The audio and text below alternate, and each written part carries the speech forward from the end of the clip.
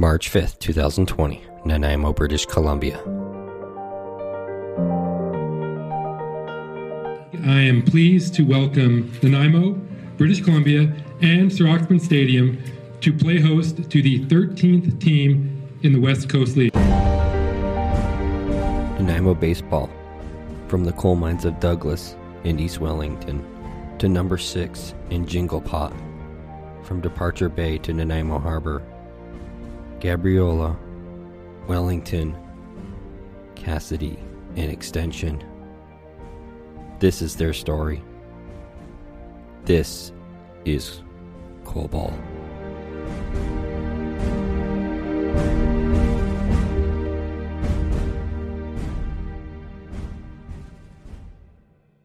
Welcome everyone to another inning of Coal Ball. This inning is super special because this is a break between innings 7 and inning 8. Normally this inning would be held for 7th inning stretch. But for Coal Ball, we're doing something a little bit different. And we want to do this. We want to do a commemoration type inning here instead of doing a 7th inning stretch. And as you can see, if you've clicked on this particular inning, you'll know that it's titled 33.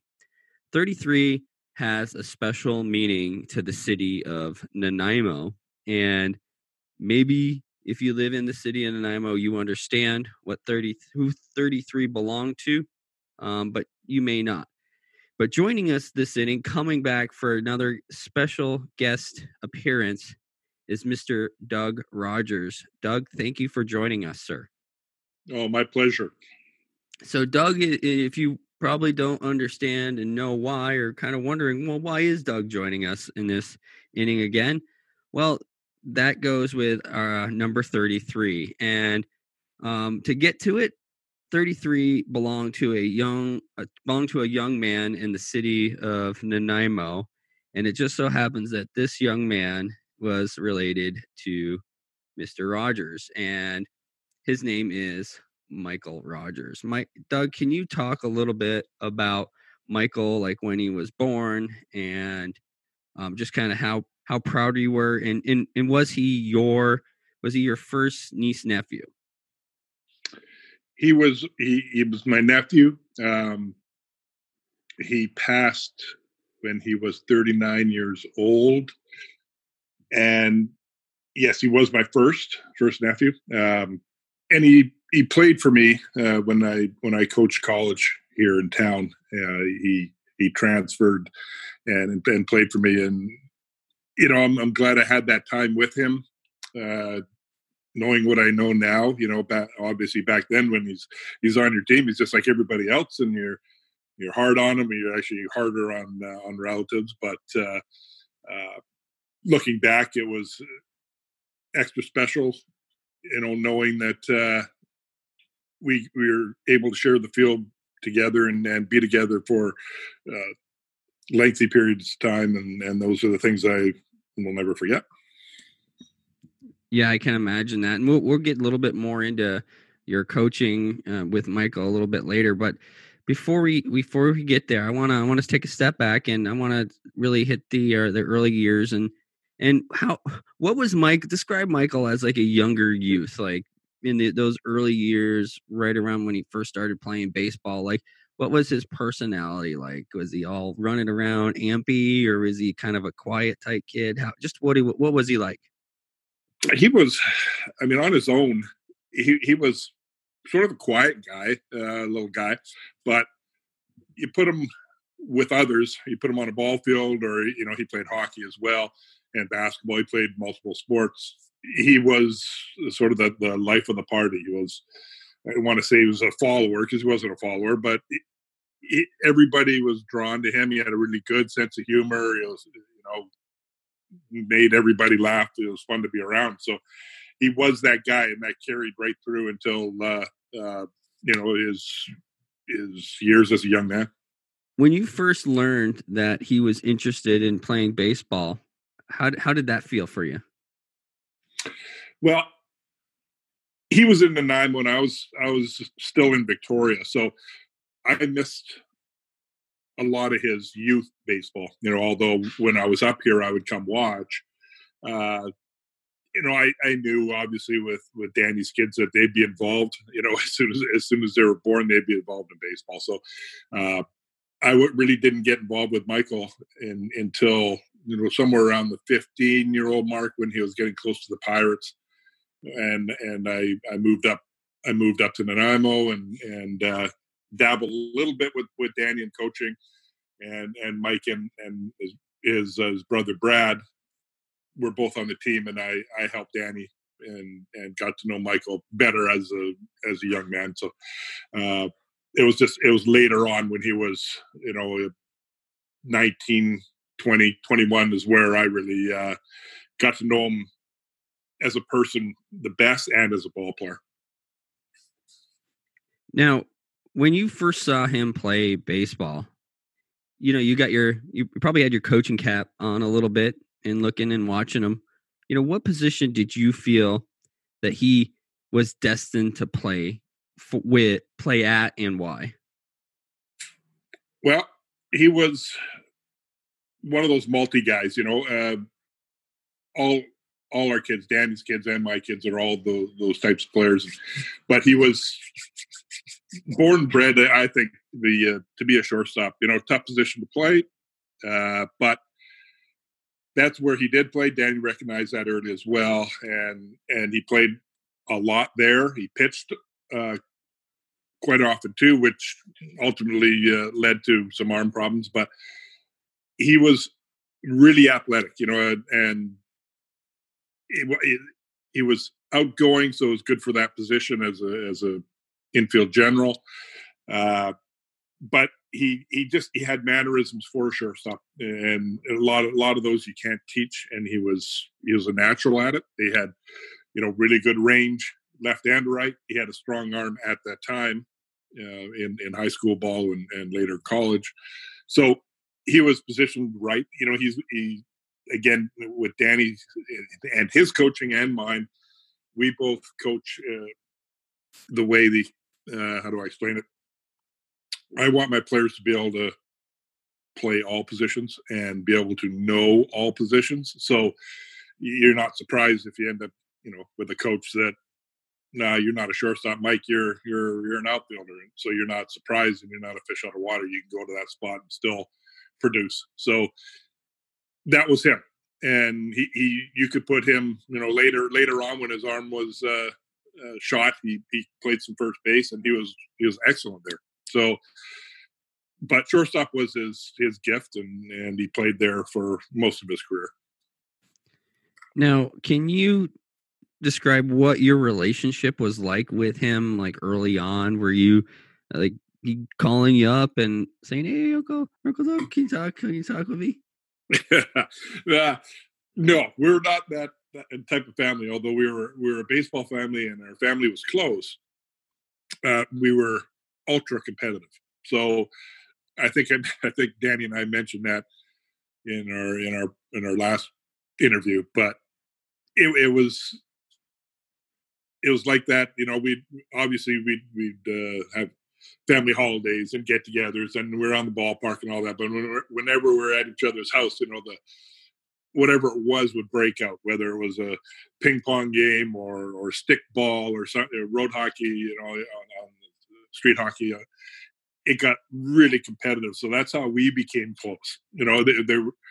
Our families are pretty tight, but they were tight individually. So, Michael wouldn't call me, and my boys, they wouldn't call Danny or Teresa or their boys.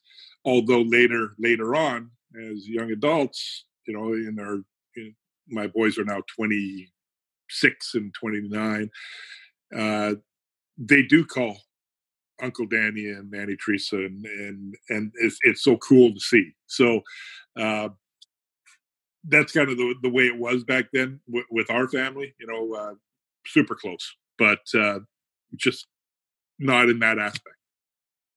As a ball player himself, but you not as his coach, did you ever get those conversations where he'd like kind of inquire with you about baseball at those holidays, family events, or was it, like you said, just hey, let's keep it to stick ball, let's keep it to other things and be a little bit competitive because his dad was coaching? Well, yeah, thinking about it now, that's a good question because, my philosophy is always if a player came back, or approached me, I would consider his coach and where he was playing and what I really wanted to say to him, stepping on toes of a previous coach or current coach. So it wasn't a lot different back then. I would say little things just about maybe his performance or, little things that maybe he could do or try. And, but he was in pretty good hands with his dad coaching. So, and really our philosophies are very similar, Danny's and I's, and mine.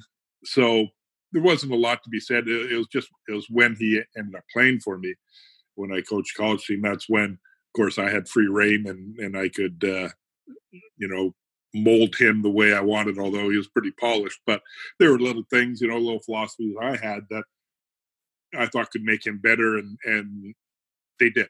So, it was a patience thing.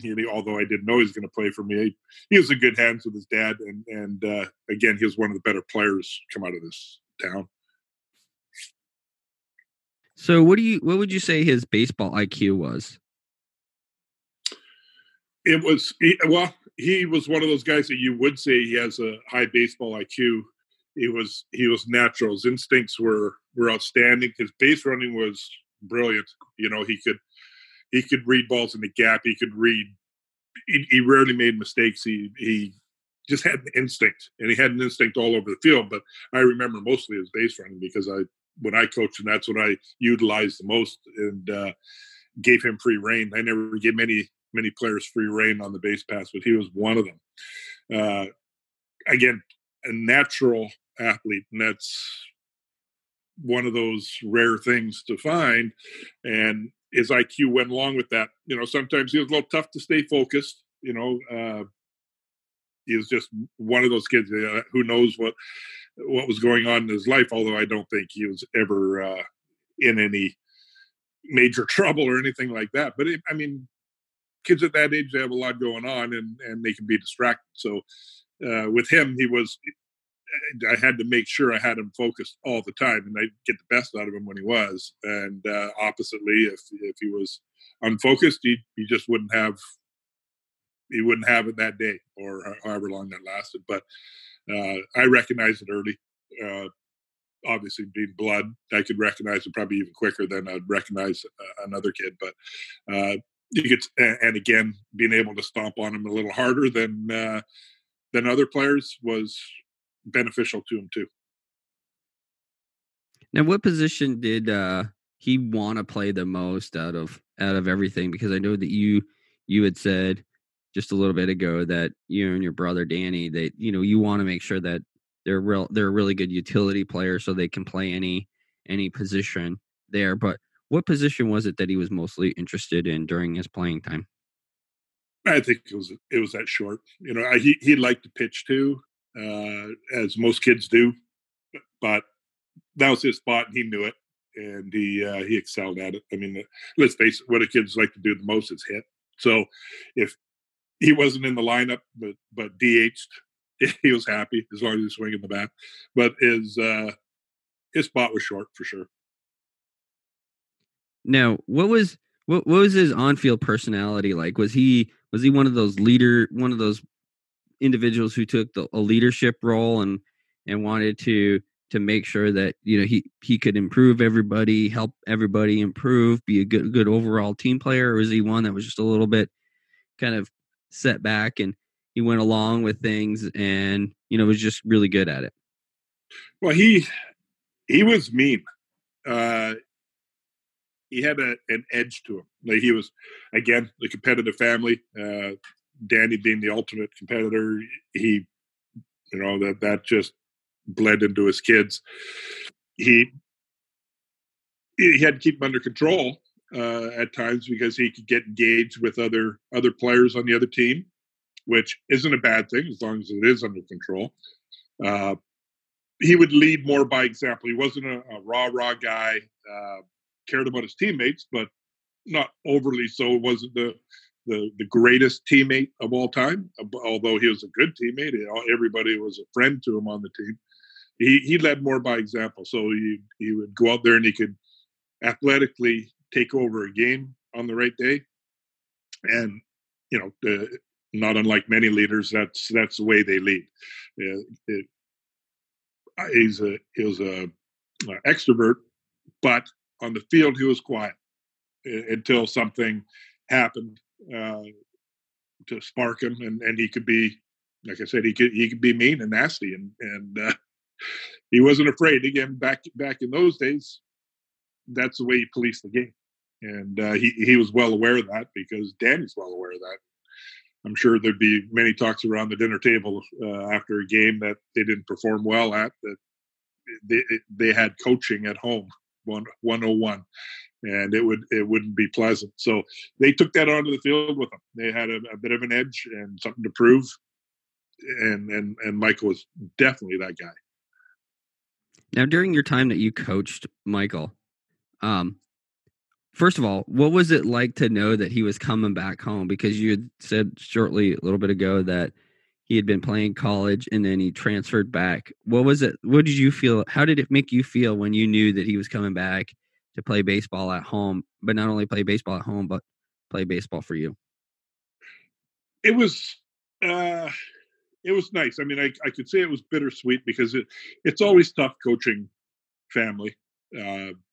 Any coach out there that is in a high performance situation, it's difficult. It's difficult. I had a difficult time with mine. And then when Michael came back, although I was getting a blue chip player, I knew that, he could do a lot of things for me. I had to be not so much careful, but aware, with how I managed him and how I used him. Although it's nice. College isn't like high school. I've always said high school is the hardest age to coach, because you're at an age of kids where all the parents are on pins and needles, because the next step is right around the corner, and they have graduation, and they have girlfriends, and they have parties and cars and all those things. College, parents are gone, and as a coach, you can just coach. So that was nice for me when Mike came back. Although I had Danny and Teresa, and yeah, I want to do them proud, to do the right things for Mike, and I think we did. Maybe he was awesome on field. He was, again, just like I just mentioned, he was that leader. A lot of the players that were on my team, he had played with or played against in the leagues here, so it was a perfect fit for him. And he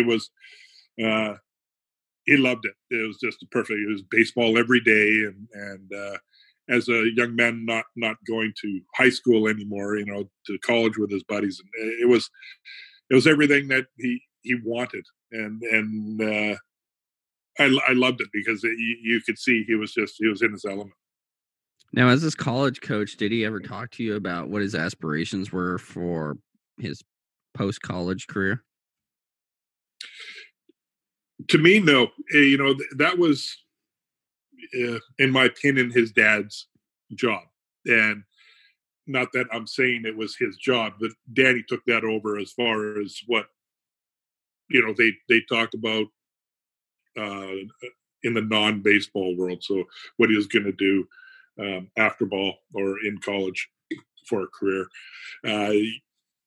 As I said, they were tight that way. Danny had reign over those two boys in a good way, as to what I would with mine as a baseball coach, and as a coach to a non-family player, I would be involved in all those aspects, because some of the family members maybe aren't quite as engaged, but with Dan and Teresa, they were engaged with Michael and Brad, and I think they talk quite often about it. Yeah, but what about him potentially wanting to play professionally? Did you talk about that, or on a different amateur level? Yeah, excuse me. Yeah, we We talked in groups, individually about that.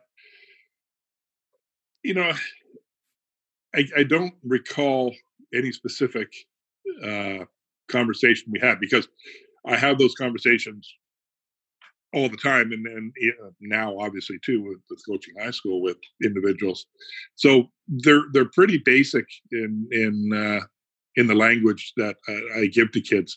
But obviously he was interested, just like every kid's interested in playing professional ball, and really he wasn't that far off. I would venture to say if it wasn't for his arm problems, he would have a real good shot, and that's the problem in that moment in time. Living here, it was more difficult to be seen because everything was in the States, and with him having an arm problem, he wouldn't be seen. Like he was seen early and probably in high school, but just after arm problems, that's gone. That reminds me of myself, So it's unfortunate because with him, I always refer to baseball, as the whole scouting aspect of it is guerrilla baseball. If you're 6'4", 6'5", now 6'6", 6'7", and you're just strong and powerful, you get those opportunities over someone who is maybe smaller but skilled and has learned the game and can help you win on field. Just help you win. And there's so many countless kids that I've seen that could easily play professional baseball out of Nanaimo, off the island here, but we're never given that chance. And of course, it was never said that that's the reason why. But hey, sorry, that's the reason why.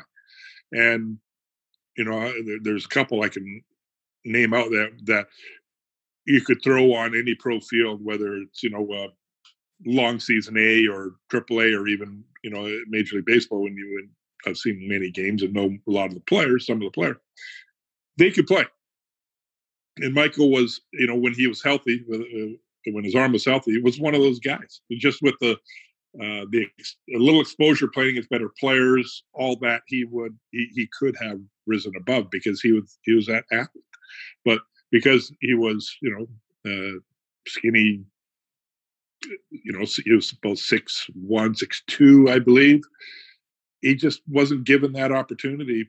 Just passed over at scout days, and it was unfortunate. It was unfortunate, and I think as soon as he got hurt, he realized that, and played out his college career, and then played some men's ball, and enjoyed the game that way. Enjoyed life.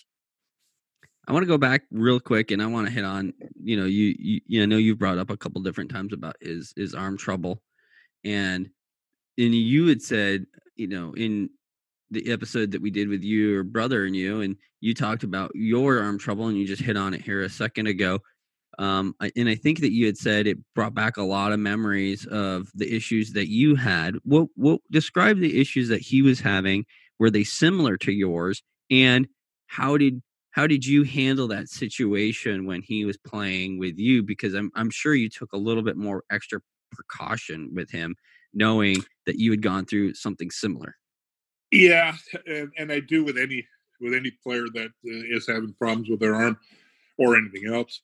I wouldn't say I get the fatherly instinct to help them that way, because that's not my personality. But something sparks inside me that, hey, I don't want this to happen to someone else. And it was later with him that he blew his arm up. So he was still pretty healthy when he played for me, but it was coming. And there were signs, because with him he had a great arm. He had carry on his arm, and he played long toss. He'd throw wall to wall. He'd throw the ball over the fence constantly. And that's still the benchmark to this day at the stadium is if you can do that. And he was one of those players that could.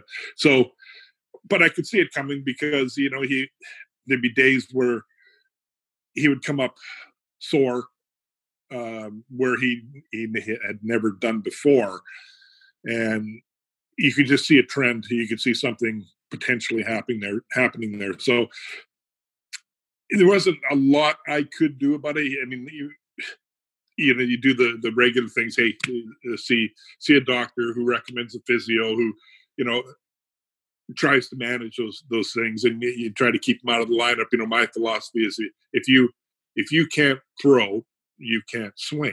And that was an early philosophy for let's say players that would embellish a little bit and not want to do the hard work and long toss and all that sort of thing. So that corrected it. And one of those, I eased that rule with him, because I knew with him, if he was hurting, he was hurting. There was no embellishment. There was no trying to get out of hard work or drills or anything like that. So I treated it as such. And I probably had many talks with him about arm care. And he was not unlike me as when he was growing up, when he was younger. He'd take friends out and stickball games and throw BP to players, and even in practice without coaches, they'd get a group together. He was a guy that was a strike thrower, so he would throw batting practice. He would, and they would do extra ball all the time. And hey, you only have so many bullets in that gun, and just like with me, I was that guy too. I would 7 days a week I'd be doing something that would be involved throwing. So he was very similar, and he just wore it out. He wore it out, and it cost him later on. Did it cost him a shot playing pro? Maybe, because probably it wasn't the signs weren't there so much that his arm was done, but velocity would go down, and the arm strength from the 5-6 hole wasn't there. Wasn't the same as what it was. So you need that. You need the very best of your game to be able to compete at those levels. Yeah, exactly. And then, so you said he went on and he played some men's ball in Nanaimo there. Was that for the coal miners? Yeah. And it was competitive. You have a lot of ex-pros, college, or current and ex-college players in that league, and they get together with, every weekend they try to get 15 guys out of a pool of 30, because they're all men and all working now. But they were all good. They're all ex-Pirate players that played for me or Danny, and the teams were outstanding. And they played the equivalents over in Vancouver, and they played down in Seattle against Seattle Studs and the Everett Merchants, and teams that were very similar and very good. So that was a great ball to watch, because they were now men, so they were strong and accomplished. So he got his baseball fix in those ways for quite a few years. It was probably arguably 10 years with the coal miners, playing with, again, a lot of his buddies that he grew up with. It was cool to watch, because again, they played at the stadium, so it was just around the corner for my wife and I, and we go up and watch as many games as we could. Were you really, really excited when you got the opportunity just to go out and watch him play and continue to play as he got older? Oh yeah, it's he and his brother Brad and my boys. They all play. Later on they played together. But that at the point I'm talking about is Michael played with Brad and a lot of players that I again coached. So I mean, my wife is like I am, and unfortunately, she is that way. Is we love going to the ballpark and watching games, and when it's family involved, it's even more special, because then Danny's out there, and they're the boys' significant others are out there, and it's just that's what it's all about. And then we continue on to this day, with my boys playing up there. So. I don't know what we'd do. I mean, over the years, that's what our vacations were. Going to tournaments and with the boys, coaching them and or watching them. Well, I shouldn't say watching, because I was always coaching them. It was more my wife watching. But yeah, I missed that with Mike. Obviously, I missed a lot of things that we do together as a family. But his legacy lives on. You know, you see a bit of him at the ballpark every day. You know, there's a few things, memorabilia up there of 33, and as long as he lives in heart and mind, he's still kicking around that ballpark in my mind. Yeah, and here comes the hard question, and that is what was that moment like for you? And do you recall where you were when you found out Mike was first sick with cancer? Yeah, I was at the ballpark. I don't recall for what event, but yeah, Danny and Teresa were sitting up in the stands, and you know we would go up and usually sit with them. They were by themselves, and so we just walked over to say hi like we always do, and they seemed disengaged, you know, and just that classy look, and I didn't ask really anything. Are you guys okay? Is again, we're not that type of family. You know, if someone wants to say something, they will, and they did. They told Joni and I right then, and it was gut wrenching. We couldn't believe it. Couldn't believe what we heard because we never saw anything leading up to it, and they kept it. Obviously, he was having some issues prior to lead him to get checked, but we never knew anything of that, and it would be the same with us too. We'd be pretty in house with it, and they were. So it was like a punch to the gut. It was awful. I mean, it's something you just can't describe. You know, so all we can do is just be there. But it was just you just walk around kind of in a daze for a period of time. You know, I remember I don't remember anything else of that day. I remember that when my brother, when his assistant coach suddenly passed away, a friend of mine, Bruce McFarland, Danny's best friend, passed away.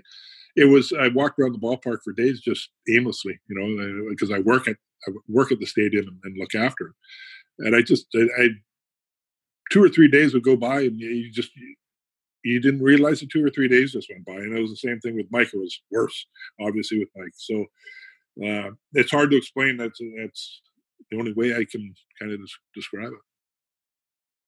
Yeah, I appreciate that. And I know I talked to Phil, Mike's friend, who we're going to have in the second part of this inning. He's going to come on and he's going to talk to us a little bit about Michael. But it was described that a lot of the baseball community turned out for Michael's funeral and everything.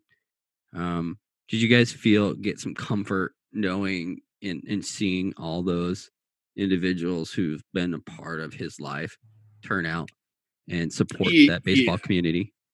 You know, absolutely. It was, it was pretty cool to watch. You don't want to say how wonderful it is, but it was a celebration of who he was in his life. And it was at the stadium. You know, they had another one at the golf course, but one at the stadium. Ex-ball players came. They had the field all scribed out, 33. And, you know, it was laid back. The stories about Mike and his ball days and school days, and you know, stories probably, you know, Danny and I didn't need to hear, but it was all good, you know, and you could just see the love pour out of everybody, you know, the support, people you haven't seen in years, you know, just not unlike other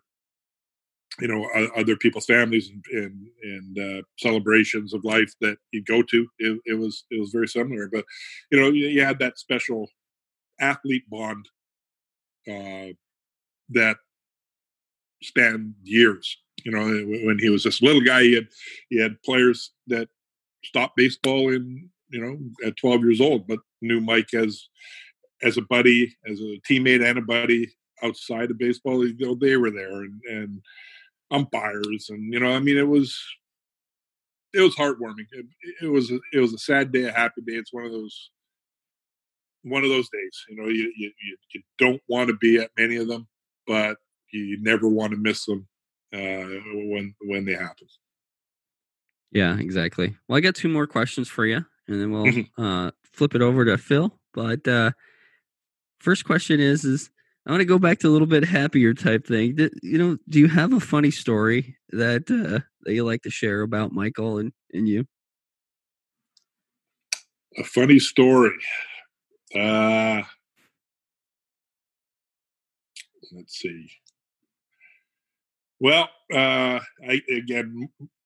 there's a lot of crazy stuff that went on with Mike. You know, that was withheld from me because I was his coach.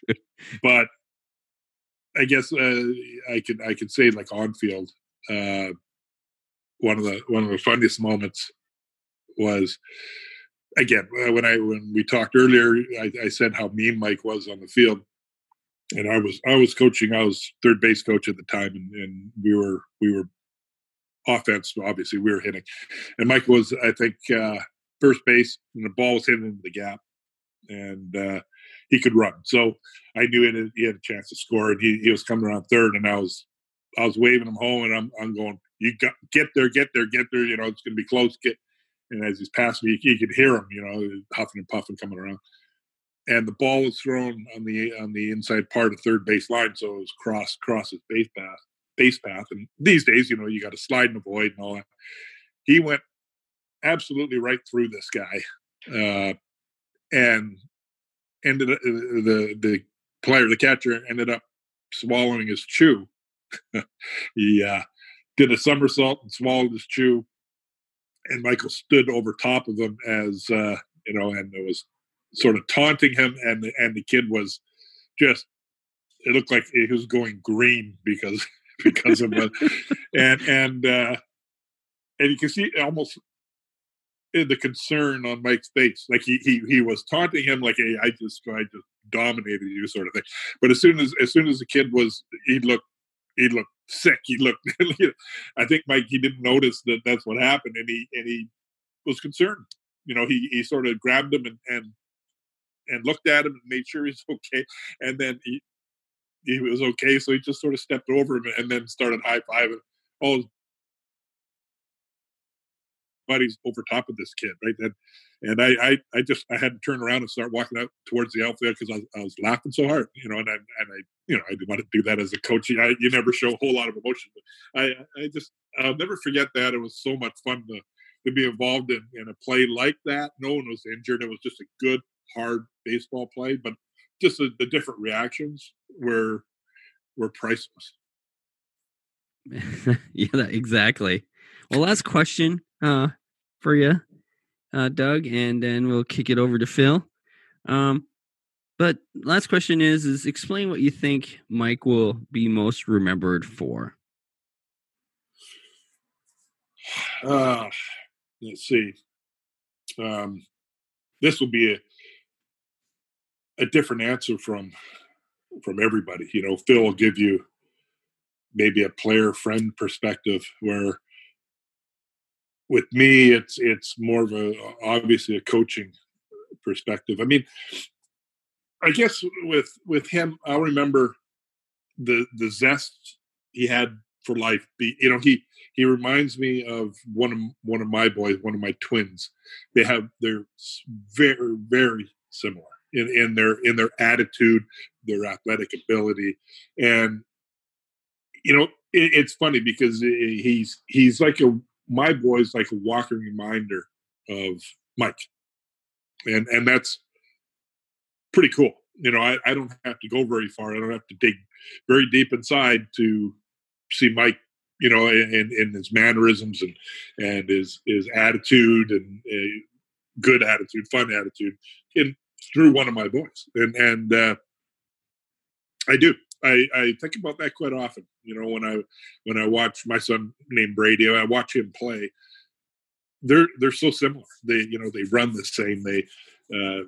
they play very much the same way. So,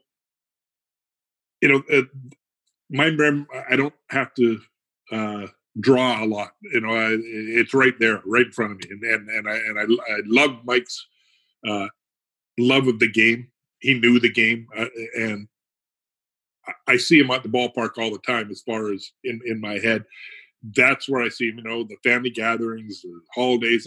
That's all great. That's all family stuff. But our family was at the ballpark, and that's where he was, and that's where we were best. And he was best there, and that's what I remember is that big smile he had, and just the love for the game that he had. And it won't be hard to also to remember as time goes by. I lost a middle brother. Danny and I lost a middle brother. It's you have to. He was 40. He'd be 3 years older than me now, so he'd be almost 60. I don't want to say you have to struggle to remember things, but you do have to put some thought into it. And with Mike, here's a little story if you got the time. My daughter-in-law and my son just had a baby, and it was on the day Mike passed. So we're driving to the ferry terminal in Victoria to go see my son and my daughter-in-law because they're in the hospital just ready to have a baby. And as we're driving, we get the phone call from Danny and Teresa saying that Mike had passed. So we go to the hospital, an hour and a half later, and Freya is born. So on the very same day, the emotions just were unbelievable. From devastation to elation, but now, every time Freya comes around, and she's coming around now to her first birthday, and every birthday, consequently, we're gonna tie that together with Mike. And right now it's a tough way to remember him, but as time goes on, it'll be stories around the table. So it'll be a nice connection. So that's my memory, my little story of 33. Excellent. Well, thank you so much for your time, Doug. I really appreciate it, and I'm sure everybody else will appreciate your insight and your knowledge that you've shared with us on Michael. So that'll do it for this portion of 33. We'll transition now over to Phil. Take it away. Welcome to part 2 of 33. We're here with Phil Gagne, friend of Mike. Phil, thank you for taking time to join me and to work through this inning of 33.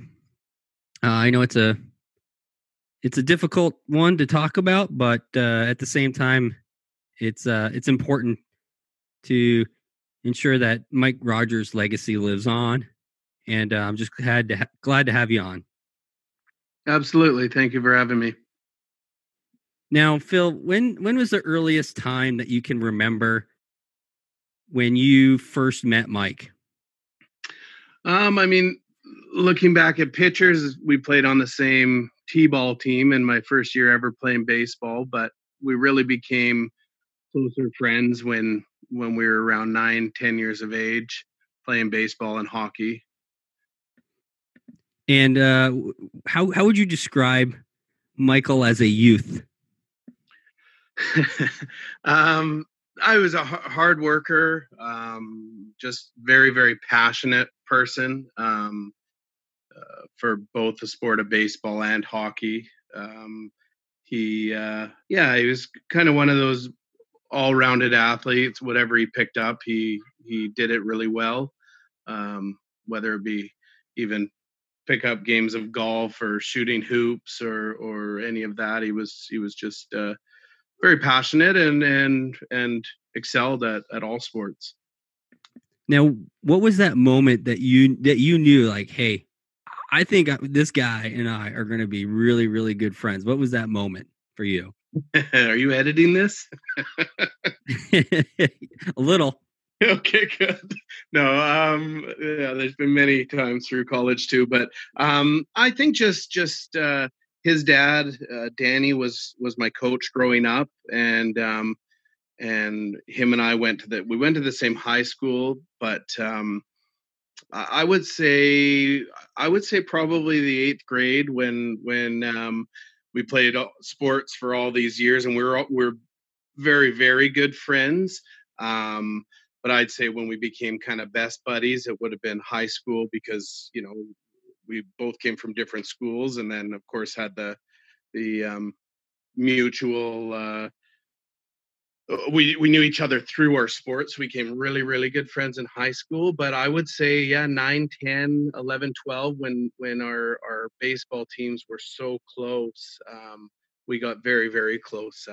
I would stay at his grandparents in Victoria when we played ball in Victoria. He would stay at my grandparents when we played ball in Courtenay, and like I said, being together almost every day of our youth with hockey and baseball. As you know, they're both at an elite level. They're very demanding schedules, so we would literally probably see each other, I don't know, 200 days a year, not to mention just hanging out and throwing rocks at the beach and stuff. So I would say 9, 10 years old was probably when we started becoming really close, and we would bill it together down in Mount Baker when we were 9, 10 at tournaments.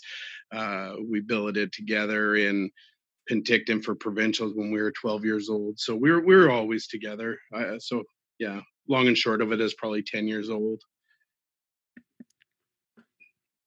What were those early on conversations like that you can remember with him about sports and kind of where your two paths were going, whether they were leading in the same direction or if they were going in different directions sports wise? I think we both followed the same suit as far as I went away in grade 9 and played hockey in Saskatchewan. Decided that I knew hockey wasn't. I mean, I played one more year with him. He quit a year. He actually ended hockey a year before me, but we would always talk about it, and both of us decided that baseball was our real passion. May have very well had, not me, but maybe him. I don't like to say I was very good at hockey, but with him, he was very good, and maybe hockey was the right choice, but it wasn't, because of the passion wasn't there, and for the same reason that I stopped as well. So that probably 13, 14, we started talking like adults, I guess you'd say. But yeah, that kind of we've followed one another's lead. I probably followed his lead. He left hockey a year before me. And then we just focused on baseball. And I mean, our communication, I was his catcher, and he was one of our starting pitchers. And so we had quite the bond in that sense as well. Now, as I clearly have best friends and so on. So my question to you is, what were those conversations like where, he was asking you, should I go hockey? Should I stay baseball or something like that? I don't think I don't have a lot of recollection of specific conversations with him. More just discussing. We did discuss lots on what colleges to go to, decisions on whether to stay in Canada, go down to the States, all of that. I remember those quite clearly, of course, and as his dad was very involved with us as well.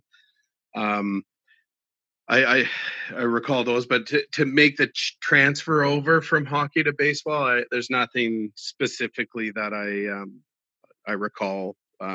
individual conversations or anything, just more actions. Yeah. Now, when you got into the high school level, playing more competitively in baseball, what were the two of you doing as far as workouts and making sure that you were prepared for the season and even during the season? What was that like for you guys? Yeah, it was good actually. Danny was, I was introduced to the gym, I guess, in the 8th grade. And then when I got back from Notre Dame playing hockey, his dad took us to the local gym together and we worked out lots. It was always fun because I razzed him hard about being so skinny. We called him wallets, right? They put wallets in his to fill out his pants in his butt. But so we'd razz him pretty hard, and he took that personally, and ended up being I don't know if you've seen pictures, but he ended up being quite the tank until the day he died.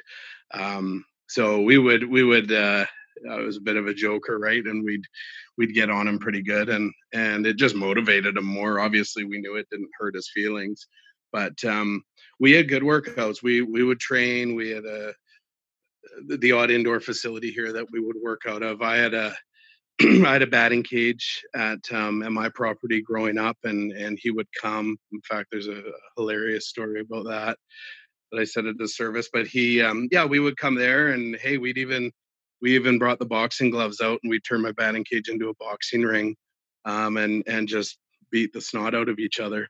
So there was we trained all winter, all summer, lots of it together, just being best buddies, and like I said, with his dad helping us in the gym as well, because his dad was quite an athlete and a bodybuilder at one time as well. So we worked real hard, harder than anyone else, and that's Okay, you're teasing me with this funny story. I got to hear this. Is this rated, or is this something a little bit off the rock? There's a couple of the batting cage. We turn the lights on and throw the boxing gloves on and just go at it. And one time he did get knocked out cold, so that was he was kicking the shit out of me because he had such a long reach, and I finally got inside and made him see black, which was pretty funny. But we had a group of guys when we were playing for the Coal Miners, the senior men's team, and we we were all there, and my parents were there, and we're just hitting in the cage, and Mike just smashes one, and it rips the net, smashes a large sliding glass window, and we're going, oh shit, like, oh no, what do and all Mike did was he goes, oh, I effing smashed that. He goes, it's just a window. I crushed that. And he was so mad no one's talking about that hit. We're all like, so we had a buddy who happened to be on our team who worked at a window place. So we had it fixed, momentarily, like the same day. So we got pretty lucky there. But all he wanted to do was talk about how hard he hit that ball and how he ripped the net, and it was a new net. And, he was, he had stuff to prove apparently, but it was pretty funny. So, getting in your later towards your high school career, at that point when, you two of you started getting serious about, your playing career beyond the high school level, and what were those conversations like with, between the two of you, and kind of what you were thinking and what he was thinking, and kind of where you guys two ended up going? Yeah, I mean, things were a lot different back then, right, for Canadians. I mean, the doors were certainly getting opened up more and more, but not as common as it is to go down as it is now, of course. But we decided to go. I was looking at Eastern Oklahoma. He was looking at New Mexico. We were kind of talking to all of them, and we ended up going to Prairie Baseball Academy together and lived together. In Lethbridge, just to do 1 year there, and then explore other options as it was kind of getting late. It wasn't the same back then. You'd be deciding where you'd go after your season, and you're leaving in 2 months. So just got a little quick and hectic for our decisions. We went there together, lived together. I don't know, a whole lot of trouble together. And then we decided to, the next year, we were talking about different options. He ended up going to New Mexico. I ended up going to Oklahoma. Actually, I went to South Dakota and then Oklahoma. But we talk a lot about it. But again, it was different back then when Facebook didn't exist. I mean, geez, I don't think MSN Messenger existed yet. So there wasn't a lot of talk when we were away. But then we'd get back together in the summers, and of course, it was game on for hanging out and everything. Yeah, what were those conversations like in the summer times? Because clearly you're comparing and contrasting notes about, okay, this is what I did during the season, and Mike's probably like, this is what I did during the season. Were you really kind of just, hey, here's what I learned. Here's a new batting stance. Maybe this is a different way to grip the bat. Maybe this is a way to field the ball a little bit different. Maybe I get pivoting differently to throw the ball. I mean, were you kind of communicating in that manner with one another? You know what? Our relationship was more just being jackasses towards one another. We would, we'd talk a lot about stuff. I mean, he was a silky smooth infielder, and I was just I'd knock the ball down, take it off the face when I played third base, and throw somebody out. I wasn't as smooth and stuff as him, and I was more into catching. But we didn't talk a ton about that. We would in the summer when I was catching for him with our summer league team. We would talk a lot as pitcher-catcher relationship. But to be honest with you, it was more just excited to see each other, excited to be home, excited to work out together in the summers and hang out again, right? It wasn't so technical, our conversations. But of course, we'd certainly compare notes on what you're learning, what you're doing, what bats you're swinging, what gloves you're, all of that stuff. But not super, super technical.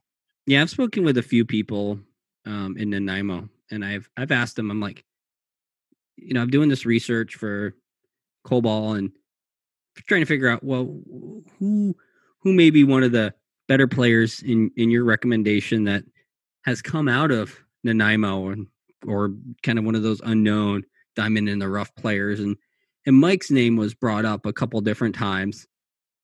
And so I'm wondering from you, what makes him so special on the diamond? What was so special about him and the way that he played? He had he just had a certain type of edge. I swear he was as much as we'd hound him, he was a thinker. He was a good I to this day I swear he's the inventor of the 1-0 changeup.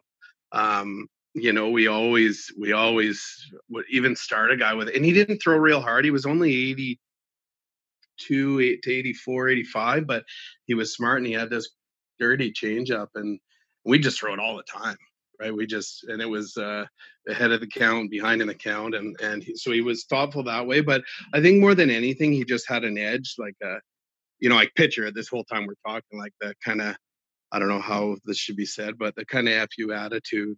Like a no care attitude, just going out there and trying to prove everybody wrong. Yeah, here's another funny story that I said when I spoke at the service. We were playing a team on the mainland, and they had a guy who had about 14 years of big league pro experience. I don't know how much big league, and I won't say the name because I think the cops might have been called at the end of this game. But he's playing shortstop, and this guy's who we used to hound a little bit. He was coaching third base, and Mike kind of we threw at a guy, and then Mike's yapping at him, and he goes, "Oh," what did he say to Mike? He goes, "I'll rake the field with you, little boy," or whatever, right? This guy who played in the majors and everything else.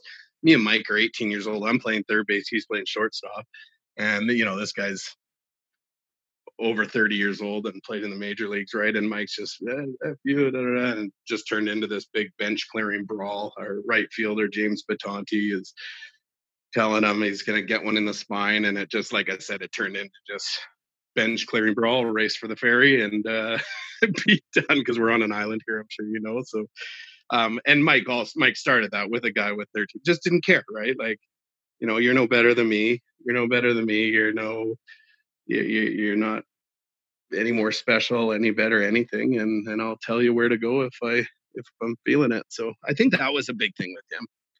He just, just that, that kind of, that nobody's better than me attitude, I guess, would be a good one to say. So Mike's dad and Mike's uncle, from my understanding, had coached him, throughout the years and upward to a certain point in his career. Yeah. How did he feel, or how did he explain to you what it was like to play for his uncle and his dad? I think more Doug coached the odd team for us, but Danny was, from when we were 9 years old, Danny coached us until we graduated. And he was good. Dan was hard on him, hard on me, obviously kind of treated me like a kid as well. But we just all grew accustomed to it. Mike as well, right? He would, his dad was far from treating him with any extra privileges or anybody for that matter. And he was good. He was good. It was just the way it was, right? And I guess when that's his attitude and his way of life at home too, it probably makes it even easier. But he didn't ever complain or sulk about it. I mean, we just weren't allowed. If you knew Danny, there was no. We were taught the right way and only one way. So if you didn't like it, he'd just pull his ass right off the field, just like anybody.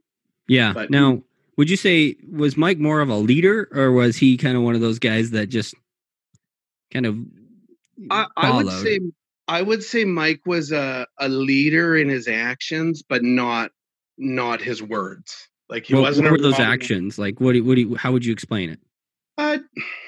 Just how he played the game. I mean, to be honest with you, he would get down quite a bit, and we'd get on him. But I think that just being good, he could pitch, he could play short, he could play third base. If you throw him in the outfield, he'd drag his head probably going out there, but he could do it.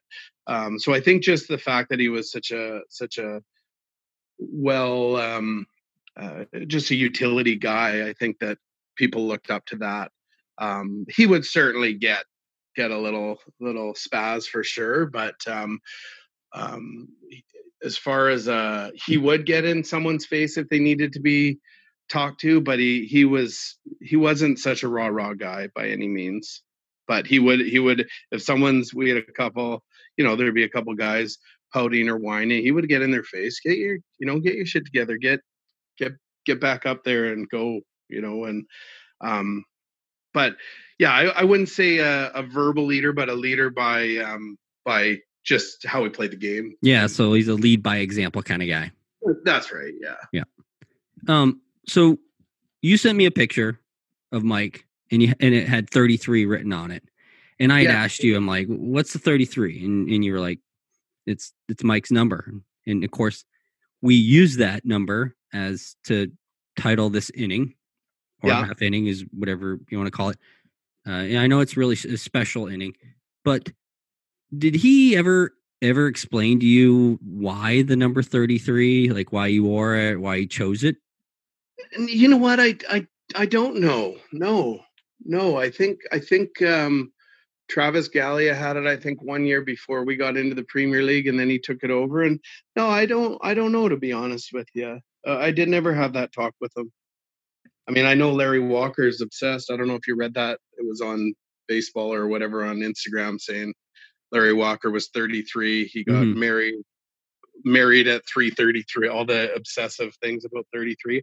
I don't know, but it was special. Like when my daughter went to Canadian, she put 33 on her shoe. Like everyone knows what that number means, and it's his, right? So, but I don't recall a specific conversation or why, but I know no one else was touching it. Mm-hmm. Yeah. And, I've talked to the Nanaimo baseball group for the West Coast League, and, my understanding from just talking with them is that 33 will not be a number being worn by any member, of their team. So I know that from those conversations and conversations that I had, 33 really holds a special place in the hearts of those in Nanaimo. Yeah, absolutely. So let's talk. So you both go through college, and what happens with Mike after college? Like where does he go from there? Where do you go from there with him? We remain very close friends. Mine was sports or injury related, but we continued to play a little bit of men's ball together for a few years, and then with work and my children and coaching and everything, I really I have the two busiest kids in the world, so we didn't spend a ton of time together. After that, we would see each other, especially when we found out he was sick the first time. We came over to my buddies to watch Super Bowl, and then the second time, in fact, we randomly, man, the most random.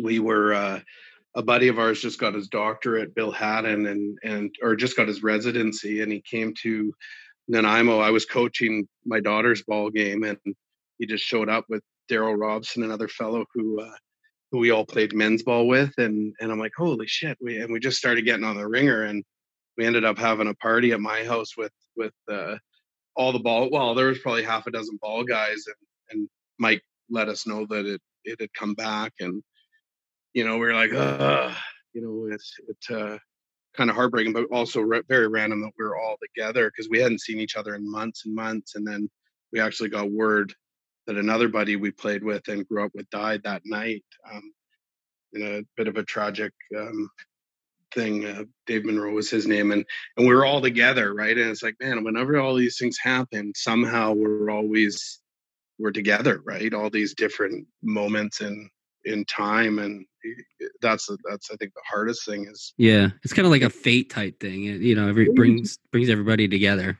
It's weird, man. Yeah, I'm building a baseball field at my house over the last 4 years, and we turn the lights on, and we've got the sprinklers going, and we didn't even know. I went to baseball that day, coaching my daughter, just thinking it was another day. Come home, have a barbecue, go to bed, and all of a sudden it turns into sitting on the ball field with the lights on and being dumb with our beers and everything else, and you look back at random events like that and go, man, it really makes things happen for a reason, right?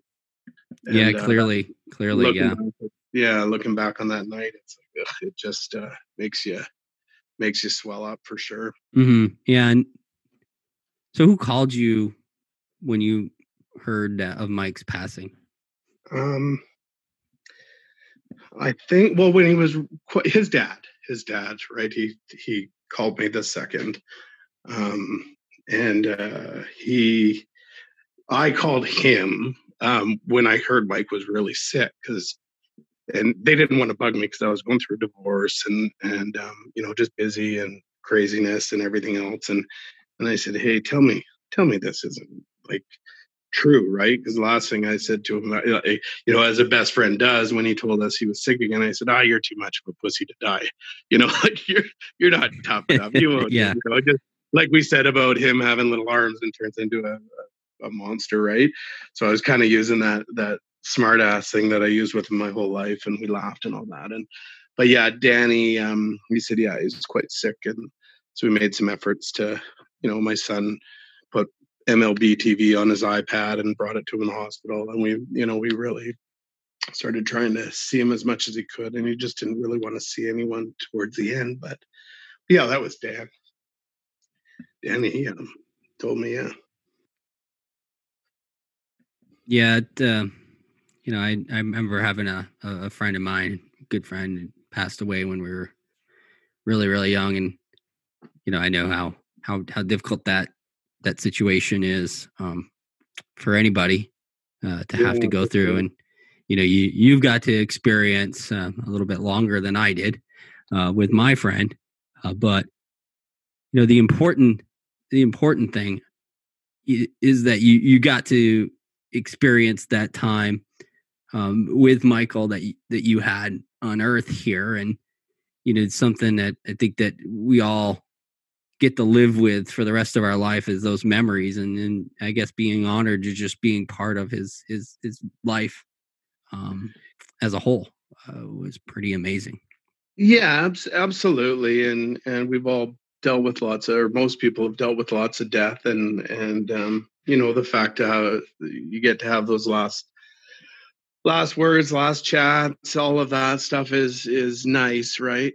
You look back and oh man, it whenever you get together, baseball is a funny thing, as it's just, it doesn't matter what goes on, what anything, it's just family, right? And our group that we had growing up, and we were good, man. We were so good.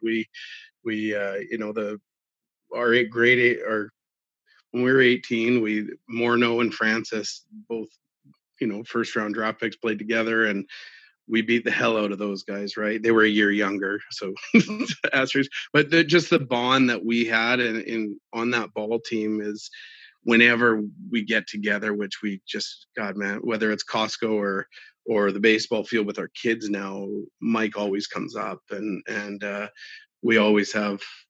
There's just so many stories, and that was like a week when this happened. Jeff Steele in North Carolina's phone, and we literally just laughed. There were so many things that he did and we did that we filled 2 or 3 lives in that short 39 years. You know what I mean?